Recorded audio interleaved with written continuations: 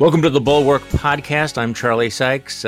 We are up against the 100-day mark for the Biden administration. And of course, later tonight, the president will give his first major speech to a sort of joint session of Congress, one of these socially distanced things where he's going to unveil another big spending plan. We can talk about that. But there's so much going on, including it's sort of one of those, choose your crazy day. And well, at least that's what I was hoping to do with Amanda Carpenter this morning, our colleague who joins me on today's podcast. So good morning, Amanda. Hey, Charlie. All right. So choose your crazy. Where do we start in this target-rich environment? Well, I want to be optimistic about things. And I think there is a silver lining to all the crazy that's happening. It is getting nutty, but it's dumber than ever. It is dumber than ever. The fake meat stories, the fake Kamala Harris books being handed out. I'm not threatened by these stories. Okay, so this is the good news. The good news is it's crazy, but at least it's dumb. Okay. Yeah, it's not scary and crazy. I'll take dumb and crazy any day. No, that's fair. By the way, did you see that latest development on the Kamala Harris handing out the books to the people at the border? It turns out there was one book that was donated. The reporter who wrote the story has resigned from the New York Post. Okay, and she tweeted out, "The Kamala Harris story, an incorrect story I was ordered to write, in which I failed to push back hard enough against, was my breaking point." So yeah. Unpack the ethics of all of this. So I knew it was bogus. I didn't object. I got busted on it. So now I'm taking a stand on principle. Is that unfair? Yeah, Am I being hard? I'm a hard ass on this. Yeah, be hard. If I recall correctly, this isn't exactly the first time this has happened with the New York Post. Wasn't this some of the funny business with some of the Hunter Biden stories? No. That they didn't have a byline with a reporter who would actually stand by it. And so, wah, reporter, I'm glad you wised up now when they came to you to put a fake story on your byline. But I would have been running out of there maybe last year. Well, it was interesting, how deeply Fox News got into that whole the whole burger story and the whole fake book story. But I guess that is the good news. I'm going to circle back on that. See, I was thinking that in terms of choosing your crazy. This morning, I wake up and I see that Joe Rogan is telling people not to get vaccinated. And your old buddy, Jim DeMint, is saying, Joe Rogan is absolutely right. By the way, when I say your old buddy, there's always quote marks on it. I need to see, this is why I had to be optimistic up front because I knew this was coming. Yeah, I used to work for Jim. I loved working for Jim DeMint. See, this is crazy and it's dumb, but it might be deadly. So, no, it's bad. This is bad. And, it's just, I don't know where they're going with this. And so when I saw that, this combined with a number of other people on the right at Fox News, radio, other places who are taking a stance against vaccinations, or if they want to be maybe more clever about it, just saying, well, maybe you don't need to do this. Maybe you're special, male 21-year-old. Maybe you don't need to get it. And I used to think that the anti-vax thing was a crazy, fringy idea that you would sort of see pop up on the left and the right with Robert Kennedy Jr., Jenny McCarthy. But now here's Jim DeMint echoing Joe Rogan, telling 21-year-old people they don't really need to do it. So, but let's talk this anti-vax stuff. You're right. You used to be Berkeley lefties who would object to vaccines, but this has become like a thing on the right. Is it a way of sort of signaling, objections to what's going on? I mean, just tribal loyalty. Is it part of the long-running anti-science, anti-expertise strain that we're increasingly getting on the right, or what? Or is it just attention getting? I mean, I get that people would have reservations about government mandated vaccines, and people should look into it. They should talk to their doctor about it. I mean, I certainly did when my kids, they're combining vaccines and just asking, what is this? What's the spacing? Because I want to know what's going into my kid's body. That is fine.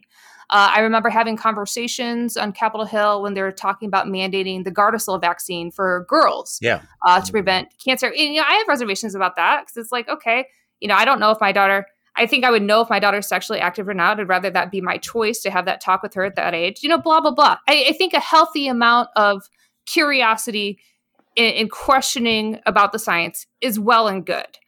But this stuff with COVID, when it's a deadly disease, it's tested. And this just feels like it is reflexively anti-liberal, and that I'm just going to be contrarian against whatever the Biden administration, the media, and the establishment is saying. Okay. This isn't a thoughtful critique. And the well for this is just so deep. I think people can just jump in it and not worry about how low they're going to go. Okay, but it's not a straight line. I mean, everything you said is absolutely true here. But, what's bizarre about it is that you could also have made the case that the vaccine was one of Donald Trump's most successful legacies of his presidency, right? And he's actually said to take the vaccine. I mean, look, I'm not defending Donald Trump, but you could certainly imagine a counter narrative that would say, yes, the vaccines are out there, and we're going to call it the Trump vaccine, because it was the Trump vaccine that we got out of Operation Warp Speed and yada, yada, yada, yada. It's like there's a complete disconnect there, isn't there? Yeah, and I think if they wanted, the Trump people had a line that they could have pursued if they actually would have admitted that coronavirus was real. But I don't think they could come to the grips with the fact that Donald Trump actually was responsible for letting it come to our shores and spreading around. That just kind of just fried their brains out. So after that, nothing good could come of it. But the path that he pursued is actually, I think, kind of in step with the American ethos. And I'm not endorsing everything he did, but in the fact that as Americans, we generally pursue large technological solutions to our big problems instead of taking easy day-to-day mitigation efforts. Meaning, I think there were probably smart people in the administration that said, just let this thing take its course and we're going to double down on the vaccine. What happens, and we're just going to get the shots out and that'll take care of it next year. Okay, speaking of day-to-day mitigation techniques, I do not want to pile on.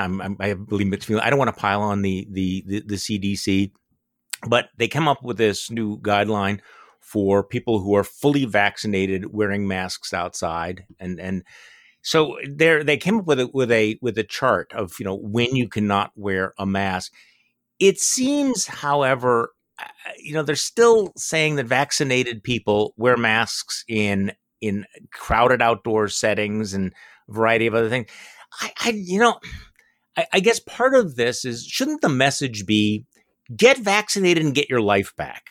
Yep. It seems that they are slow walking this, and they're not connecting with people in the real world. I mean, look, I think that every person that I've talked to that is fully vaccinated, it's not a political decision. They're going, hey, I'm getting my life back. When I go outside and there's air blowing around and it's getting warm, I'm not going to wear a mask. Now, I suppose if you went to a rave outside or something like that, but it does seem that they're slow walking it, and that they're underplaying this the strongest argument you could make. Your life can return and you can do amazing things if you get the vaccine. And instead we get the CDC saying, no, you can't really do that. You can't really do that. And it's like, it's not going to be that big a deal for you. Like, I don't know. What do you think? Yeah, it feels very technocratic, baby steps. We don't want to overpromise. This is the point where you can, Joe Biden do the good old blue collar Joe, look the Americans in the face and say, use your gosh dang sense. If you get the vaccine, you're vaccinated, you get your life back. If you're not, if you're in a crowded area, 6 feet or less from people, you should wear your mask. But schools are opening and we're going to be back this summer. Do that. Yeah. Okay, that seems reasonable. We'll spend a lot of time talking about the president's speech. I want to shift gears. The president is giving this big speech tonight, and he's unveiling another $1.8 trillion plan. I mean, this is, it's getting ridiculous. Well, $1 trillion here, $1 trillion there, it adds up to real money at a certain point. So the plan, tonight that he's going to unveil is, supposedly will expand access to education, safety net programs for families, $400 billion for the child tax credit, $225 billion to improve childcare, $225 billion for national paid family and medical leave program, $200 billion for free universal preschool, $200 billion to reduce Obamacare premiums, $109 billion for free community college, $85 billion to boost Pell Grants, $45 billion for childhood and school nutrition programs. Look, this is big. This is a really big thing. So I have a question to ask you, Amanda. You add this together with the other plans, and back of the envelope, he's either proposed or signed $6 trillion in new spending. I mean, by any measure, this is one of the largest expansions of the federal government since New Deal / Great Society. So here's my provocative question. Where's the Tea Party now?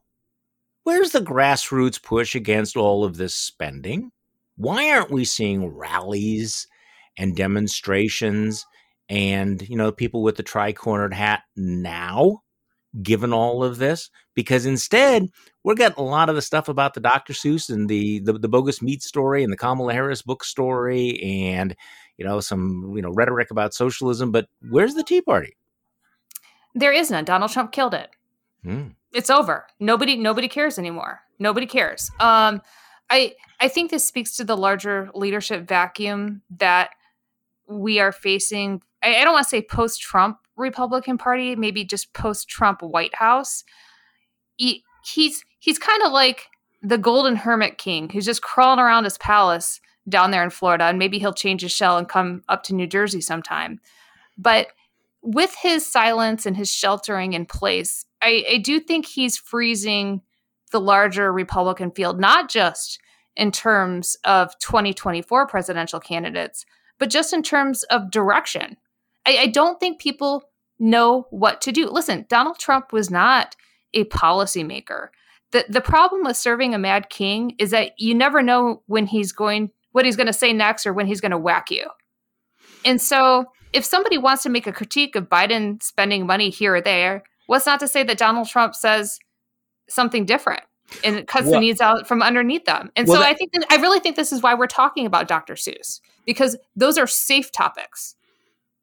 No, when you say they killed it, is it because of all of his spending and his deficits? I mean, so how do you draw the straight line between people who are deeply, deeply concerned about the debt and deficit with the Tea Party and then still call themselves members of the Tea Party? I mean, there are people who still have the brand, right? I mean, Tea Party Express and everything, who then morphed into complete acolytes for Donald Trump, who had no problem with adding how many trillions of dollars did they add to the debt? I mean, that's exactly what happened. I mean, if you look at the Tea Party leaders, the Jenny Beth Martins, the Amy Kramers, they became, women for Trump, sponsoring the riot rally. That's exactly what happened. They decided that having power was more important than policy or principles. It's a very seamless transition for people like them. Okay, so what was the Tea Party actually all about? Okay, now the reason I'm asking this is because, when you raise this question, we're going to have a lot of people who are yelling at yelling at us right now saying it was all about race. It was all about the fact that Obama was a black president. And obviously, that argument seems more plausible with time. But I remember there were people who were sincerely concerned or said they were about this. And I think, you remember the Tea Party. You kind of have to break it down because it was all things to all people in a certain way there. Mm-hmm.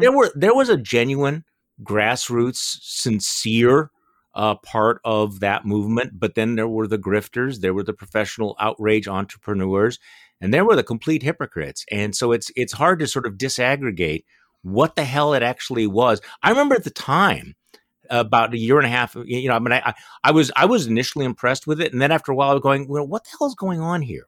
All of these people calling themselves the Tea Party. It's like they all sort of glommed onto it and decided that they were going to, they were going to have this mantle around their shoulders. And I wasn't quite clear where they were going, what they believed, what the agenda was. But I think if you want to get a sense of what was going on the right, the way in which the grifters and the entrepreneurs and just the complete hypocrites took over that movement, that was a pretty good, indication of where this party was going, even pre-Trump. Yeah. I'm just sort of thinking as you're talking about watching Obama deliver his State of the Union addresses and talking about his expansions when it comes to Obamacare and the various other things that he was proposing that really pale into comparison to what Joe Biden is going to say tonight. No, and there's no grassroots opposition to it whatsoever. And that it really is a stunning thing. I mean, listen, Charlie, $6.1 trillion. Why doesn't Biden do 10 trillion? Why not? He has a free pass apparently to do whatever he wants right now, because the only kind of policy I see critiques I see from the right when it comes to the Biden administration is, where is Kamala and why isn't she down at the border? Okay. They should just laugh at that and add $10 trillion more. I'm not saying that because I want them to, but I'm just being spiteful. No, I mean, you close your eyes and put your finger on any one of these items, whether it's, the $200 billion, the $250 billion, whatever. If Barack Obama had proposed any one of those items, the conservative movement would have been hair on fire. This would have been a call to arms. And as it is, what happens? He's going to give this speech, and the passion, you mentioned a couple things, but the real passion on the right is right now is still continuing the stop the steal, the whole relitigating the big lie, election integrity. Every Republican everywhere is running on that. Now, of course, they throw out the argument that, this is all socialism and everything. But one thing that strikes me is that it doesn't seem to, well, maybe it is resonating. It resonated, in 2020 in some of the congressional races, but the country has moved to the left on this. And most of these items, which are incredibly expensive, and I have no idea how we're actually going to pay for them, but they're popular. And it creates a problem, doesn't it? When you see things like the Monmouth poll that shows that 2/3 of Americans support these massive spending plans, that's a challenge for Republicans who have been basically recycling the same lines about debts and deficit for a generation, and now are kind of like, okay, we did the same thing, and public's really not with us on this stuff anymore. Yeah, I have mixed feelings on a lot of that. I think if you ask people, would you like to spend $10 million on bridges and roads, they would say yes. But then go back and ask them in 3 years if that spending made a difference in their community or not. Because a lot of these programs get proposed and the money doesn't have a visible presence in a lot of these communities. And so I'm just like, we'll see about that. Everybody says it's popular. Everybody wants to spend the money. But get back to me in a few years if people feel that it made a tangible difference in their life. But the flip side of this, all the where is the Republican Party stuff, they're in retreat. I mean, I think we just have to look at where it is that they're in retreat. They got their butts kicked. They don't know what to do. They're in the wilderness right now. I mean, the hottest thing happening is this Arizona audit, which is just going to be another Q documentary probably in 6 months. And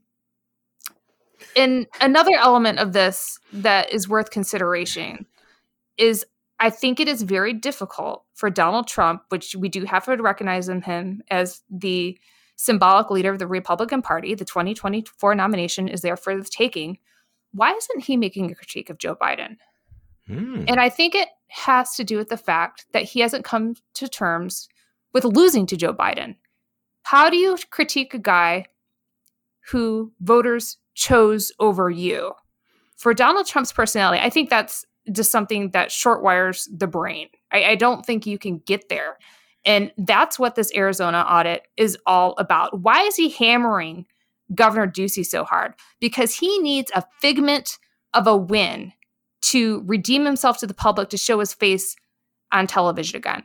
I think he's looking for that small sliver of a victory so that he can come back, because he needs it. And until he gets something to do that, don't expect to see him. So this is where you have this kind of paradox where he still has this iron grip on the Republican Party, but he is relatively quiet. He's not providing any intellectual leadership. So there is kind of a leadership void at the moment.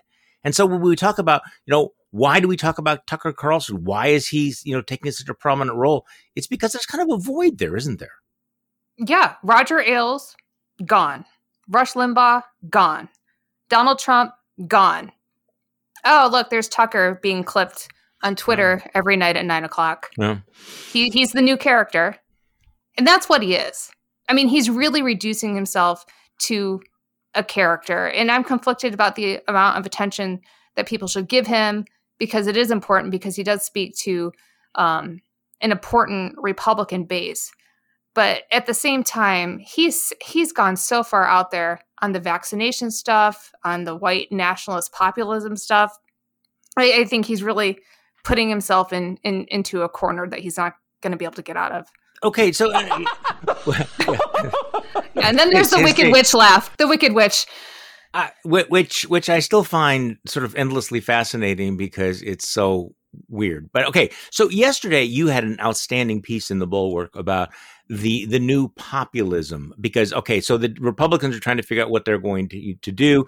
There seems to be a tremendous attraction by some of the folks who are the most ambitious, like Josh Hawley and Marco Rubio, for what you call punitive populism, and suggest that, this may be the future of the Republican Party, that some of these folks think that this is the new formula. So tell me about punitive populism. Yeah, the biggest question through the Trump years and people forecasting beyond it was who is going to be able to translate Trumpism into something meaningful. And my gosh, a lot of people tried. I mean, how often did we hear about the economic anxiety? And this kind of led to the rise of J.D. Vance and these other people that would try to put some kind of defensible framework around what he was doing. And at some point, somebody is going to come up with something. And that's when I was watching all these proposals come out after the Georgia voting law to start punishing corporations who spoke out against it. Delta Airlines, Coca-Cola, Major League Baseball. And you really saw Republicans, and not just the people who are out there. We're talking Mitch McConnell, who is the elected leader of the Republican Party right now, the most powerful Republican in Washington, saying, yeah, there'll be consequences for corporations who speak out against our priorities, not just on the elections law, but on everything from Second Amendment to environmentalism. He had a whole list of things that he was willing to take punitive action against corporations, against if they exercise their constitutional right to political speech in a way that hurt him potentially in an election. And so I think there's something here because it is, if you're going to go down the path of this nationalist populism thing, it's not free market. It's not a traditional chamber of commerce, free market, free trade economic theory. It's we're going to hurt people who hurt us. We're going to overthrow them. I mean, that's what populism is about, right? When you get down to it. And Josh Hawley has been on this for quite some time, and he's been focused predominantly on big tech, Amazon, which he just wants to smash up because they don't sell all the books he wants. They're selling his book, but they're not selling all the books he wants. Okay, by the way, can we just stop right there because this is so delicious. I just need to put a little bit of a box around this that Josh Hawley is putting out a book attacking big tech, and he has a tweet, that we're going after big tech. Buy my book on Amazon.com. That's just too good. I'm sorry that irony is already dead because I think irony would have enjoyed that he's pushing out Amazon.com. I'm sorry, I interrupted you. No, please. The thing that's so interesting to me about it is I think Josh Hawley pioneered the space with trying to go after big tech. And by that, he means Amazon and Facebook, which there's problems with Facebook. We can talk about the algorithms, but he really just wants to smash it up because they don't share his values. And that is something new. And Marco Rubio has been echoing this. The only reason I would read a New York Post op-ed is if Marco Rubio wrote something stupid in it, which needs to be mocked, which he did this week, in saying that he wants to start going after people because they don't share his, quote, working class values. Well, what are those? What are those? I mean, do they actually have to do with anything about populism, economics, improving opportunity, or is this all culture war? It's all culture war, but it's such a grab bag. Some of the things that he lists about why Amazon should be punished is because they didn't sell a book on transgender theory. Amazon uses the Southern Poverty Law Center for selecting which charities you can donate to through his Amazon Smile program, and because Amazon does business in China. Mm-hmm. So, I mean, that's pretty subjective, but okay, that's what we're doing now. You don't comply to my values, you get the fist. I still have a and clearly this gives them their chance to put a populist veneer going up again. I mean, going up against, big business, which of course is going to appeal to many of their supporters. There was always that cognitive dissonance of, with all the populist rhetoric, what was one of the major accomplishments of Republicans under Trump was giving this big, wet, sloppy kiss to corporate America. So, I mean, there was always that gap, and now they're going after them. So here's my question, though, is how deep does this run? This is still the Republican Party. Mitch McConnell still runs the Republican Party in the Senate. None of them are actually going to vote to raise corporate income taxes. I mean, I understand the rhetoric and the posturing and all of that going on, but is Josh Hawley really the intellectual policy future of the Republican Party? That's a good question. I think what he's doing is interesting. He has put the most thought into going down this route. If you're asking me if this is a viable intellectual policy framework for the future of the Republican Party, I would say no, but we haven't had one for the last 4 years. So I'm not even sure that matters. Yeah, I've mentioned this for a couple of times, but it does seem to contribute to the political climate we're in right now, where the Democrats they're planning to increase corporate taxes, increase taxes on capital gains, increase taxes on income of people more than $400,000. And again, that used to be a bright line for Republicans, but it's hard now for Republicans to defend low corporate taxes at the same time they are waging this anti-corporate campaign. It does seem to have created a political window for Joe Biden and the Democrats, doesn't it? Because, I mean, I remember a few years ago, every Republican in America would be saying they are raising the taxes on the job creators, American corporations, or, what is creating all of this prosperity. And now, at the same time, they're demonizing them. It becomes harder to argue why they shouldn't pay a little bit more in taxes, right? I guess this is the problem.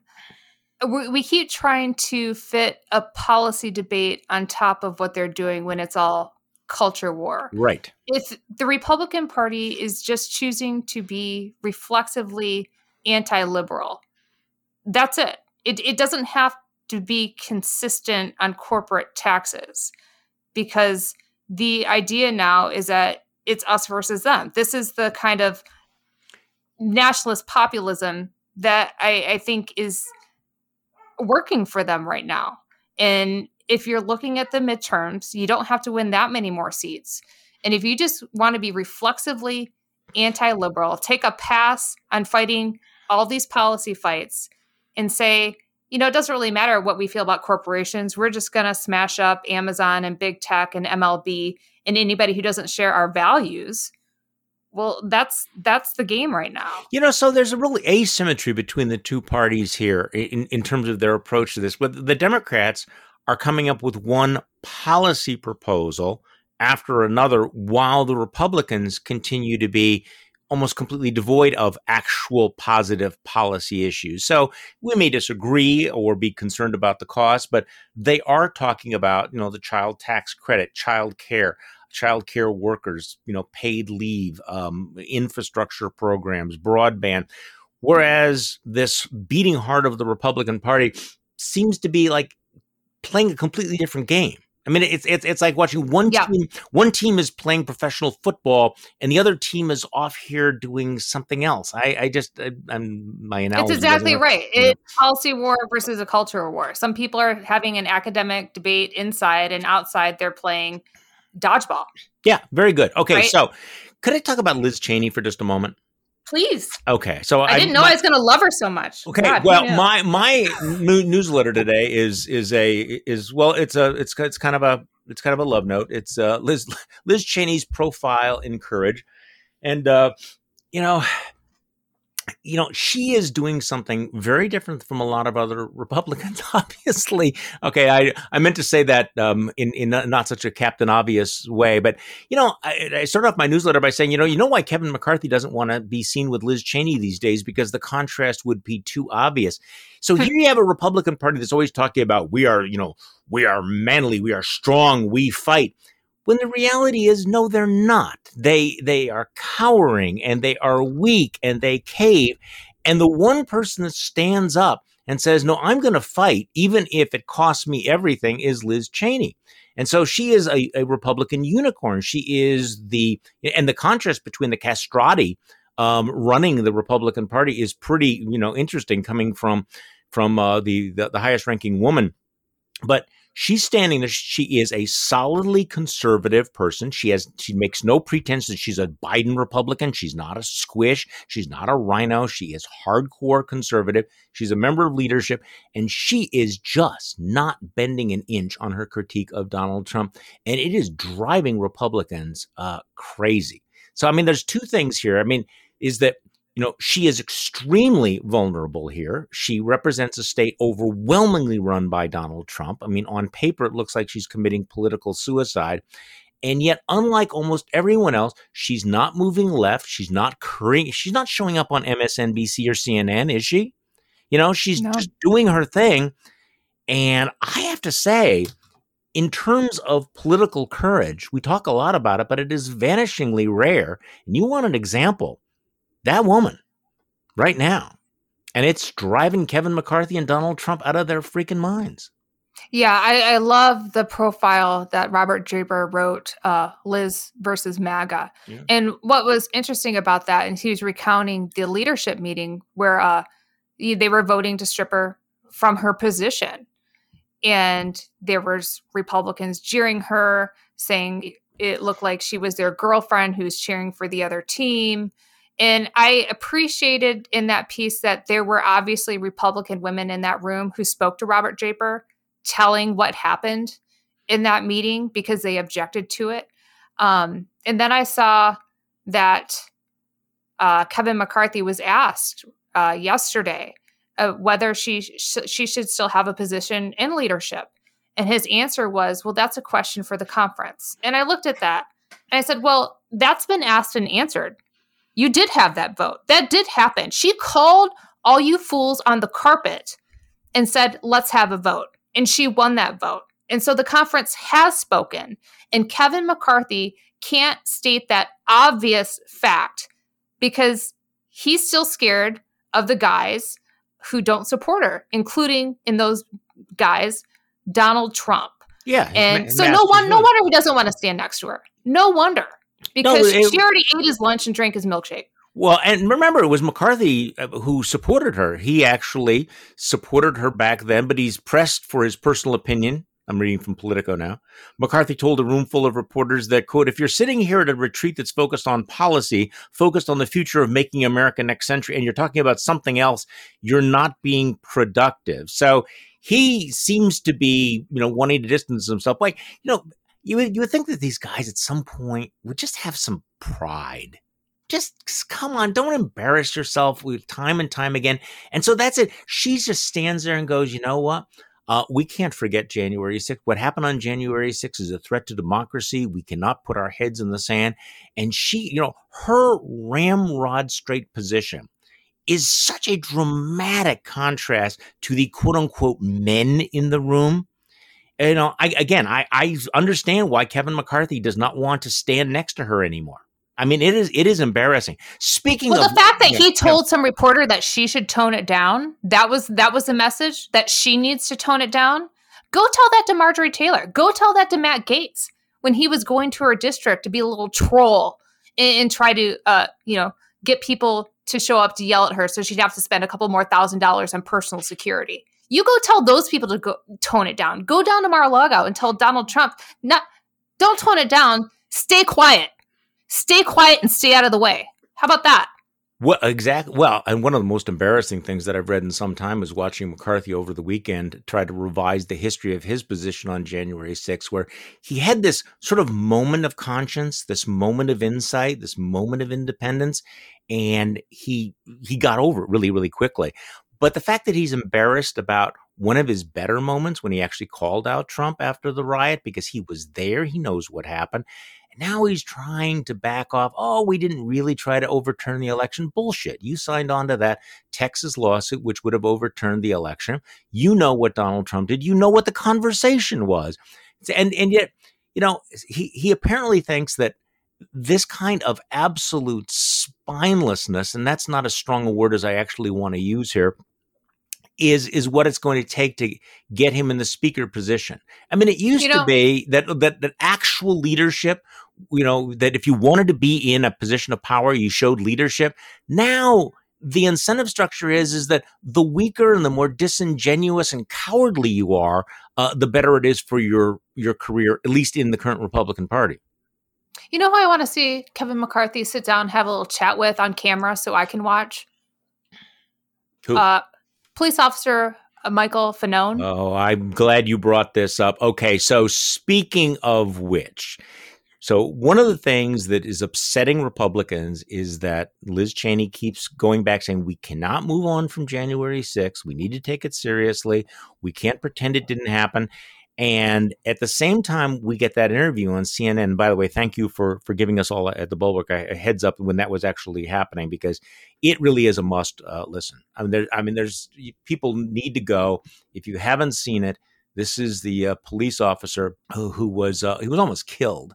And his speaking out. Here's the headline in the Washington Post: DC officer who suffered heart attack on January 6th calls out Trump for downplaying brutal, savage riot. And he says it's been very difficult seeing elected officials and other individuals kind of whitewash the events of that day or downplay what happened.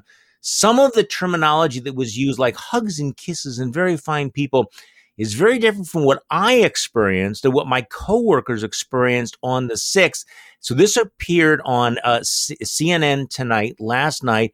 Don Lemon talking with Officer Fanone. Let's play this where he talks about how the demonstrators were not offering to, were not hugging and kissing him. They were trying to kill him. Let's play it. The former president has said, and I know that you don't want to make this political, but it said, those were good people. They loved their country. They were basically ushered into the Capitol. They walked into the Capitol, and that it wasn't a big deal, that they're patriots. What did you experience that day, and what do you think of that rhetoric? I think it's dangerous. It is very much not the experience that I had on the 6th. I experienced a group of individuals that were trying to kill me to accomplish, their goal. And I think that sorry, Don. Man, I didn't think I'd get this emotional.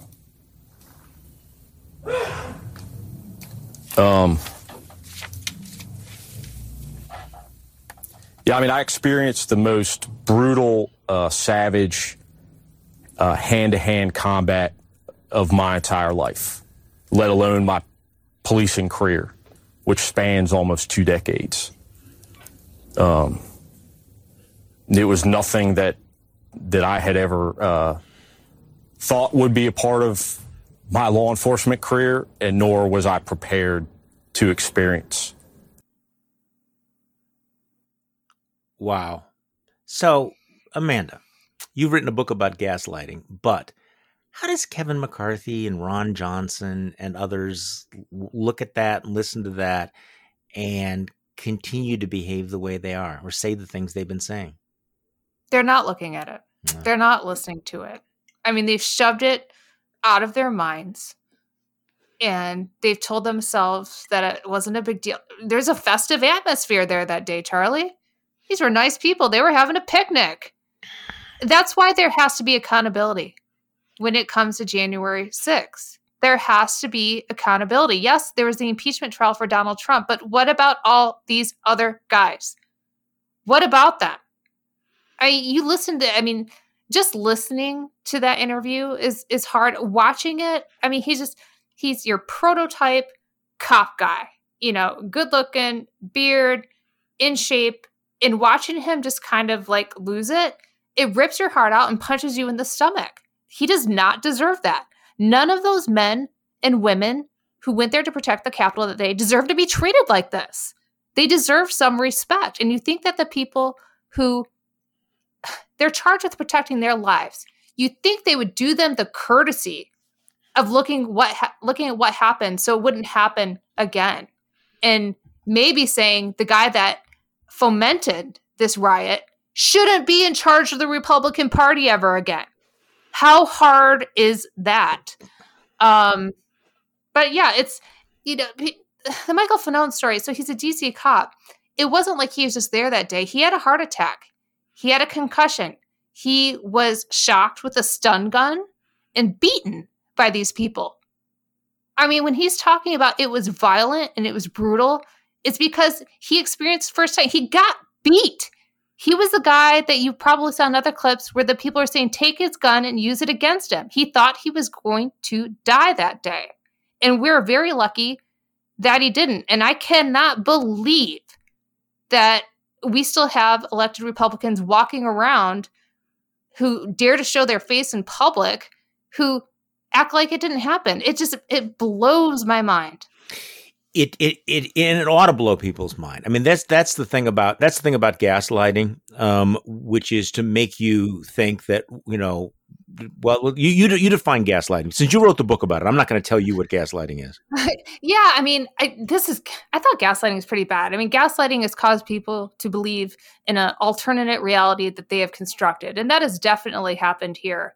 And I always feared that Donald Trump would use the powers of government to gaslight people for his political ends, but never. Nobody could have predicted that he would have gaslit America with a big election lie that would cause people to storm the Capitol in hopes of overturning President Biden's election and, causing all kinds of pain and damage in the process. This is short of an actual civil war. It doesn't get any worse, does it?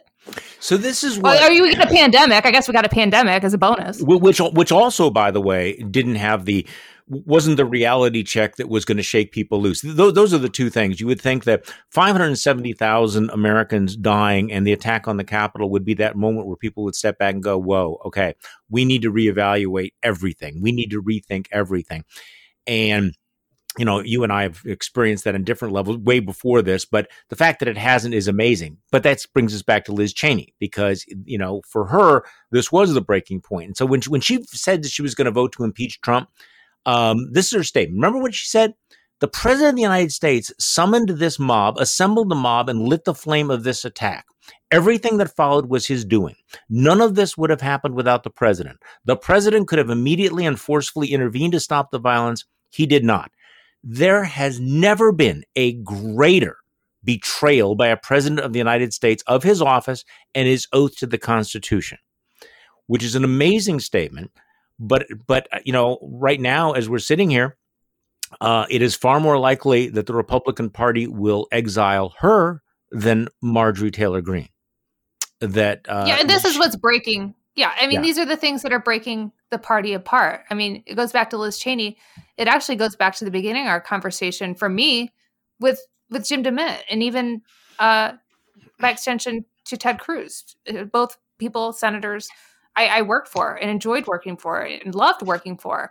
I love my time on Capitol Hill. But the breaking point for me when it comes to, speaking out against them had to do with coronavirus, which killed people, and the insurrection, which almost killed our democracy. Both Ted Cruz and Jim DeMint have been on the wrong sides of those two issues. And those are party-breaking issues. Those are Republican issues. Those are issues that are destroying the Republican Party, that Trump has broke the party with. And so I don't know how we're going to get put back together again if we don't resolve those two things. Well, yeah, and they seize on these issues. I think that historians are going to look back at this period and find it extraordinary that masks became so politicized and then vaccines became so politicized. And one of the explanations will have to be that politicians like Jim DeMint and Ted Cruz seized on them because they were the wedge issues, because they were the signals of tribal loyalty. And so they chose them not in spite of the fact that they were divisive, but because they were divisive. So that's where we are. And I suppose that's the negative thing. Weren't you going to find the more positive? Weren't you looking for the silver lining when we started this conversation? Can we talk about Joe Biden banning meat? Actually, could we have some fun? If people are going to be reflexively anti-Biden, what could he do that would be fun? Could he just come out and say, I love vanilla ice cream and this is why it's great? And then Marco Rubio would try to ban it somehow. He's a meat-eating guy. That's the thing why this wasn't going to work with Joe Biden, because the guy likes barbecue. What if Kamala Harris throws a barbecue at the border? Oh. Well, he's going to ban menthol cigarettes. I did see that. So I suppose now supporting menthol cigarettes will become the big cause on the right. They're going to have a smoke out somewhere. Okay, so they're going to smoke menthol cigarettes and probably give themselves a nice lung burn. Okay, I can't have fun with that one. Yeah, I guess I'm not sure about that. Didn't Donald Trump ban vaping, the flavored vapes, at some point? For about 5 minutes until the vape lobby got to him, and so I don't know.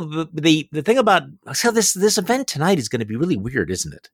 I mean, it's going to be a joint session of Congress, but they're doing the whole social distancing thing, which I understand why they're doing it. But I was over the weekend. I mentioned this a couple of times. I read Boehner's book, which I found entertaining, but sort of so we say light, calorie light.